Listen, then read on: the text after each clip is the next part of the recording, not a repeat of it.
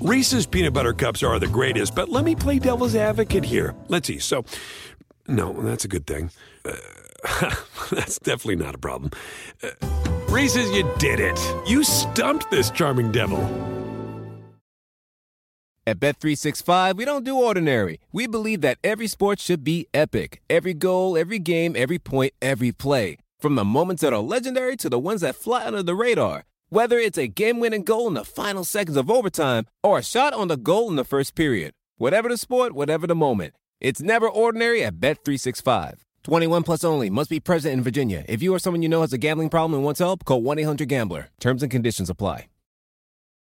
Saturday night edition of the pod. Unfortunately, I'm not going to be able to maintain this level of enthusiasm. It's going to be a little shorter show tonight just because it wasn't really that interesting of a game. Cleveland came out like I think a lot of us expected, 116-86, a 30-point blowout. Dan Feldman actually had an interesting stat that the last 5 30-point blowouts in the playoffs have all involved Cleveland, and a bunch of them involved Cleveland and Boston. Interestingly enough, 2 of them in Cleveland's ledger last year in the Eastern Conference Finals. So where should we begin here, Daniel? I think we should start with Cleveland just playing with greater effort. I thought you could see it in a couple of different places. One was certainly defensively, they were getting back better, but also they were focusing on the defensive rebounds. And one player who I think exemplified it was George Hill. I just thought he looked more engaged in this game. He got a little bit of juice because he was playing well and getting shots to fall early, but that improved effort was, to me, a significant part, not the only part, but a significant part of the win. Yeah, you mentioned the transition defense. Boston got absolutely nothing in transition in this game. And when they did try to run, they weren't able to actually convert it all.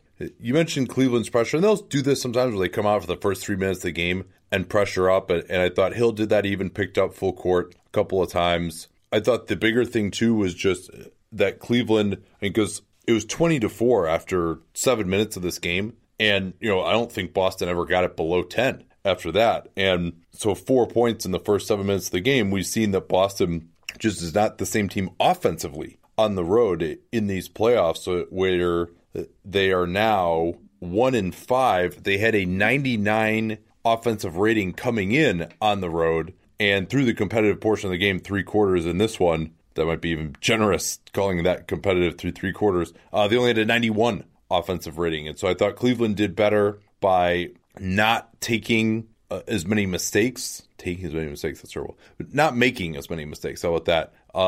And Boston seemed to have fewer actions. They seemed to settle into ISO mode a little bit more easily. I thought that Lou, who we were critical of him going away from the offensive lineups, actually going with better defensive players helped because Boston was trying to ISO more. They didn't have Korver and Love in there together where they're really able to take advantage. And then the other huge thing I thought was that LeBron James set the defensive tone for this team. He was so much more active and engaged. We talked during the Twitter NBA show about how few help blocks or even primary defensive blocks he'd had so far in this series. He was there, transition, getting back a little bit more, and far fewer of those just like no competes where whether it was his guy or not, where something happens and he just kind of stands there and watches. And LeBron is such a tone setter for Cleveland on both ends of the floor. The other thing he added in, which I feel like we have to mention, is just the ridiculous collection of passes. He ended the game with 12 assists, but the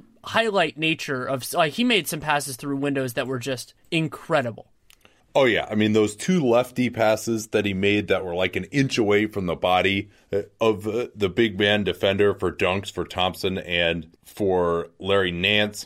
The one where he drove down the left lane line, looked to be completely stopped, pivoted in the air and threw it all the way back to the right wing to J.R. Smith for a 3. And Smith actually making some shots certainly was helpful to the Cavaliers in this game. I didn't think that he was, his looks were so amazing all the time, but he actually made some, which was good. And then defensively, to go back to that, I mean, I'm not sure whether it was LeBron feeling like, hey, I got to get everyone else involved early. I'm going to need more help. I got to involve them. Or whether it was a concerted strategy to say, hey, we're going to try and get Love in the post. We're going to try and get George Hill, Kevin Love, pick and rolls, and even like get J.R. Smith coming off some screens. And to let LeBron save a little bit more energy early to then defend more. I mean, there's a number of plays that I can think of that he had. I mean, he had one great closeout in the corner on Jaylen Brown after he was all the way over on the other side of the floor, stopping a post-entry pass when they were fronting. He had that play against Al Horford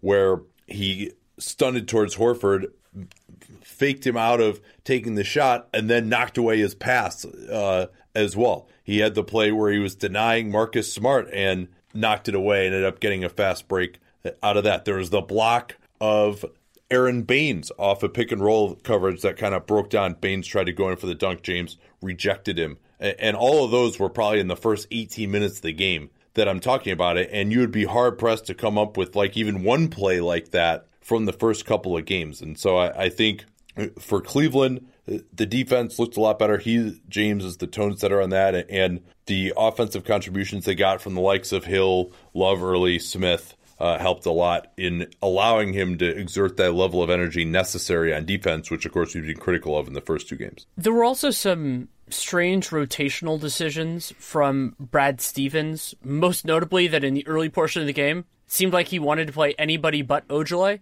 and that included Gerson Yabusele, who was not providing much value. He just, there isn't really a reason to have him out there. He's not agile enough to switch. He doesn't provide much offensively, and then he's not a good help defender. And yet he got first quarter minutes, and yes, Boston was technically +2 in those minutes, but that was not because of Yabusele, and that's, again, why plus-minus is a weird stat. And also, yeah, I don't know why you would ever use him over Ojale. Like, what advantage does he bring over Ojale? Yeah, it's a big concern, and Ojale, I mean, especially in a series against LeBron James, I mean, he has the strength to make that work at a higher clip. I mean, Ojale's not perfect, but he can help out. And then I thought they went too much to Greg Monroe. The Cavs looked to be licking their chops offensively when Monroe was on the floor, and Kevin Love actually beat him on a straight line drive and forced Horford to help. I can't remember. I think Love finished over it and didn't get the and one. But Monroe has a place maybe in this series, but he's not kind of he's more of a last resort than a first resort. Yeah, I thought that for Monroe, it's something that Stevens will try to do sometimes when they just can't score. To try and get some sort of a presence on the post and on the boards. The boards were a major problem for Boston as well. They gave up 40% offensive rebounds through the competitive portion of this game when you count also the team offensive rebounds, which I think there were 3 of early on. Couple other just examples of the effort plays that the Cavs made that they weren't making in the first 2 games. J.R. Smith went into a pretty dumb ISO move, spin move, tried to go off the glass on Tatum, didn't really create any separation, falls down under the basket, and then he actually sprints back hard and picks up Marcus Smart. It would be hard-pressed to imagine or recall a play where a Boston ball handler actually pushed it without just having like a clear 2-on-1 or something like that. We mentioned the offensive rebounds. I thought another thing, too, which is actually, I think, a good sign for Cleveland is they got called for a couple of holding fouls off the ball, like just on guys who were trying to come off of screens and shoot. And that's actually a positive indicator for them. They're actually like trying to make guys' lives difficult. And, that's the sort of intensity this team played with, back in their glory days in the 2016 finals. Well, that ties in with something that has been a point of discussion at various moments, and I think I've made this a couple of times with Jokic, is that there are people who believe that not fouling is basically always a virtue on defense, but there are certain teams, and Cleveland in the regular season was one of them, where to me, not fouling was just a symptom of them being so far away from the action that they weren't doing anything. So just getting into guys is a positive indicator for where they are, though for other teams, of course, it wouldn't be. Yeah, and I would be very interested to see what the correlation is between off-ball fouls and defense. I would imagine there might even be a positive correlation with that, just because the referees aren't going to call that every single time. Now, Boston did get a slightly rough whistle, although it was really more by the third quarter when the game was totally out of reach already that became more of an issue. But Jaylen Brown had a couple of fouls early, finished with 5. It was odd to me, though, that he only played 12 first half minutes, and he only had 2 in the first half as well. I mean, he was their best player, I thought, in the first 2 games, giving them some offensive pace, pushing the ball. But when Jaylen Brown only has 2 rebounds, it's hard for him to be a grab-and-go guy. Boston, as a team, only 16 assists, which and it just seemed like because the Cavaliers weren't making as many mistakes, and then Boston also just wasn't able to get the matchup advantages that they had earlier. Right? Remember in game 1, it was Horford really going at Kevin Love. Horford only had 4 shot attempts in this game, ended up playing 30 minutes, so not too many after 22 in the first half, which I actually thought that was good from Stevens to play him more, to try to get back into it early and then just kind of punt when they clearly weren't going to get back into it in the third quarter. But so Horford, he tried to post up Tristan Thompson once, didn't really get anywhere. Korver wasn't really stuck on either Jaylen Brown or Jason Tatum that much. That was a matchup that they really went after when Korver was in the starting lineup early. So all these things are great for Cleveland, and you can point to 17 of 34 from 3-point range, and Korver was 4 for 4, Smith 3 for 4, Hill ended up 3 of 9, but he hit a bunch early. I think he had 3 threes in the first quarter to really help them get out to that lead. LeBron was 3 of 3 from 3-point range as well. He had an incredibly efficient 27 points on only 17 shooting possessions, 8 of 10 from the foul line, had those 12 assists, 2 steals, 2 blocks. But so 17 of 34 was good, but also the number of 3-point attempts they were getting up, 11 in the first quarter, was big. And then Boston, they only, I think, had 4 3-point attempts in the first quarter. Correct. And finished 6 out of 22. And Boston, sure, 6 out of 22 is worse than you'd expect them to do. And I think it should also be noted, though, that Cleveland did a much better job contesting their threes. The looks that Boston was getting in this game from long distance overall were worse. And, they had a couple open ones, as you would always expect. Horford had a really nice one. And then, Marcus Morris had one where it was on an offensive rebound, I believe, and they got open. But I thought one of the other differentiators in this game, and I looked back on it, and it's been broadly true in these playoffs, is that I don't think he is the deciding factor, but it is worth noting that Terry Rozier hasn't played well in any of Boston's losses so far.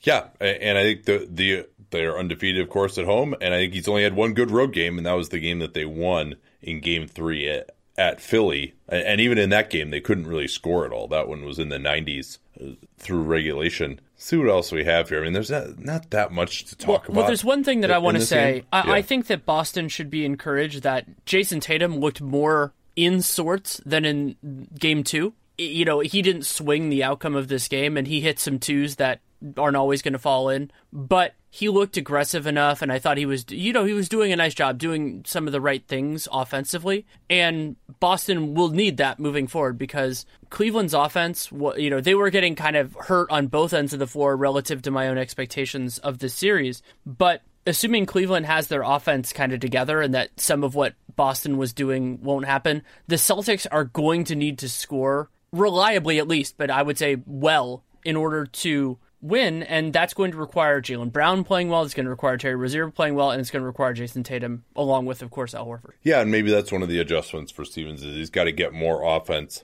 on the floor, I think, to some degree. That's something else we should talk about that was really intriguing about this game was that Al Horford played so many minutes in the first half. He was at 20, I think. Yeah, I mentioned that briefly, that they really wanted to get him to try to get back into the game by playing him a lot. But I would be interested to know how many minutes he played at center because I didn't think that, it's going to be hard for them to score, especially in these road games, unless he is playing center. But and I thought that playing Yabusele, Monroe, Baines a lot, that Brad Stevens kind of fell into the trap of Cleveland playing a traditional center pretty much all the time as well. Whereas he didn't do that in Game 2, but I think maybe a couple of offensive rebounds or something spooked him. And their first sub is always to get Baines into the game for either Brown or Tatum. And again, I'm not really sure why Jaylen Brown didn't play that much. I didn't see him making any major mistakes. Certainly, he wasn't as big a part of the bad shot brigade as guys like Smart, Morris, Terry Rozier were. I mean, those guys were taking some tough ones, and it wasn't like end of the clock either. I think that was another thing that they just didn't quite have the patience and didn't run through enough actions to make these Cavs teams make mental mistakes. That I think is one thing. Again, Marcus Smart was 2 of 8 in the first 3 quarters, and I remember both of those shots. They were both pull-up twos that we said on the show, the Cavs will live with that. So those are his only 2 points because he didn't get to the free throw line at all. And Smart You know, if the Celtics offense is going to rise or fall at certain moments with Marcus Smart, they're going to be falling more than they rise. Well, that had not actually been the case in the first two games because Smart, despite not shooting particularly well, was getting into the lane and just killing them with conventional pick and roll play. And one of the things they did to eliminate that was they actually put LeBron on Smart, which was something that I had suggested in part so that LeBron could be more of a help guy. And I think that was effective, but also because then they could switch pick and rolls with Smart and Horford with Tristan Thompson and LeBron. And Horford still caused some issues with his pick and pop game, but he only got 2 3-point attempts up and only had 4 assists as well. You know, he wasn't really operating at the elbows as much as he normally does. So they did a pretty good job. They even were bringing another guy over on those pick and pops when they were playing it conventionally and not switching it, bringing another guy over to Horford.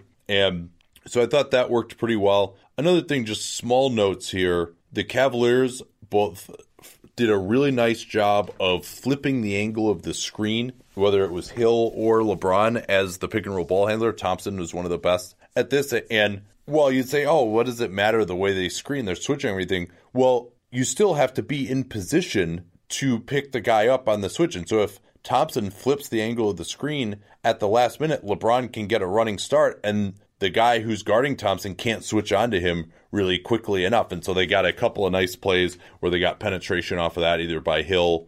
Thompson also had a couple of nice flare screens as well where they weren't guarding him. Like one thing we highlighted on Twitter was they got a mismatch of Rozier guarding LeBron, and then because everyone was so worried about helping, Thompson just sets a flare screen and they get Love a wide open 3. I think it was either Love or JR. I can't remember on the right wing. So also a couple other notes here. Larry Nance played really well in this game. He had 3 steals, brought some energy, even though he clearly doesn't look like he's 100% in terms of his leaping ability. I think that hamstring is still bothering him. Like, he's not just like crushing monster dunks, even when he gets in position for a dunk. Jordan Clarkson got to shoot 11 times, mostly in garbage time. That was great for him. Hood was totally out of the rotation. Again, they did go with Clarkson some as the backup point guard, and I thought Boston didn't do quite as good of a job of attacking him on, back screens. He didn't have any major defensive breakgrounds.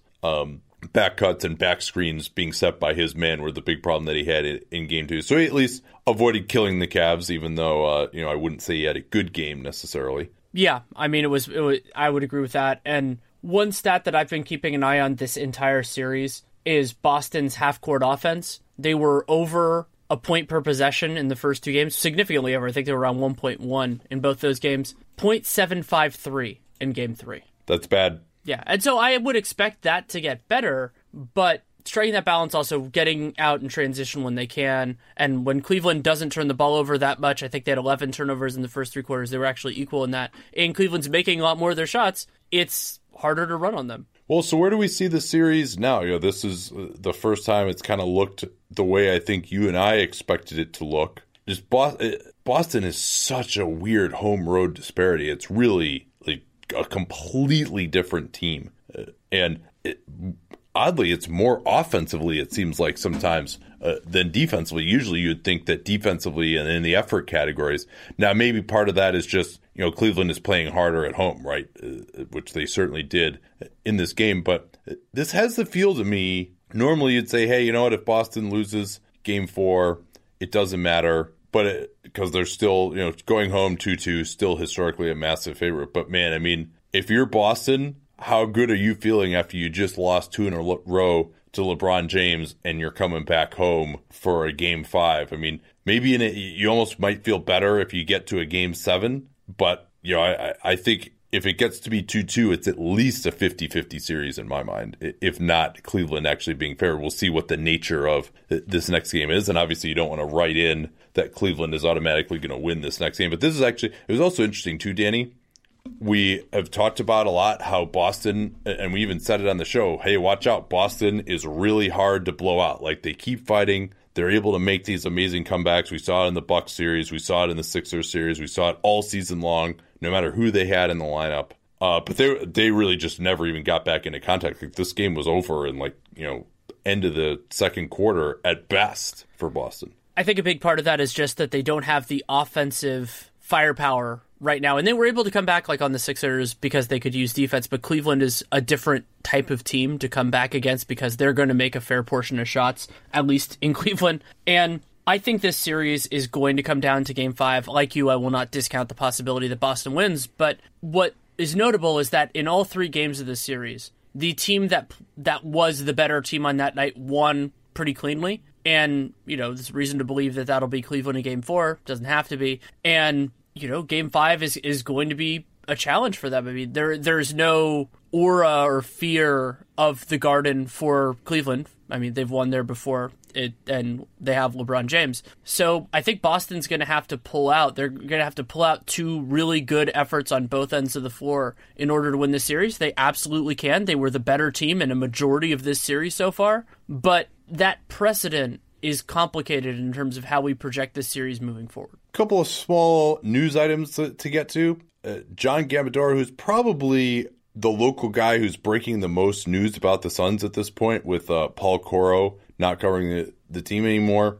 He's a radio host in Phoenix. He basically says the Suns 100% are going to take DeAndre Ayton. Interesting to see whether that actually holds or not, but I haven't known him to be wrong about the Suns necessarily. Certainly, they're going to do their due diligence and all that, blah, blah. But with the Kokoshkov, everyone is assuming that he's going to be lobbying for Doncic. But DeAndre as the local product who the Suns are certainly very familiar with. And, of course, they have a need at center, although I would certainly caution against considering that with the number 1 pick. And in Washington, Jason Smith picked up his $4.45 million player option, which no one could have seen coming. 5.45.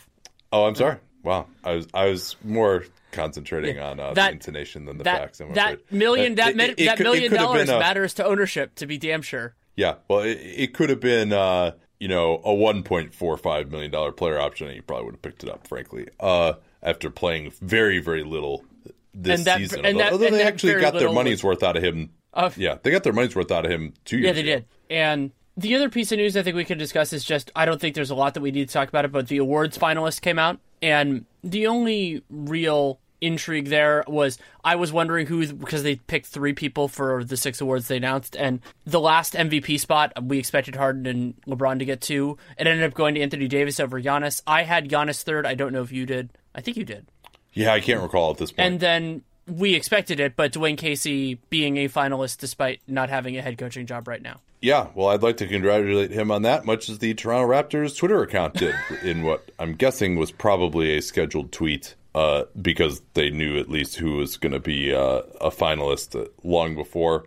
And then gambling may be legal, which will be interesting.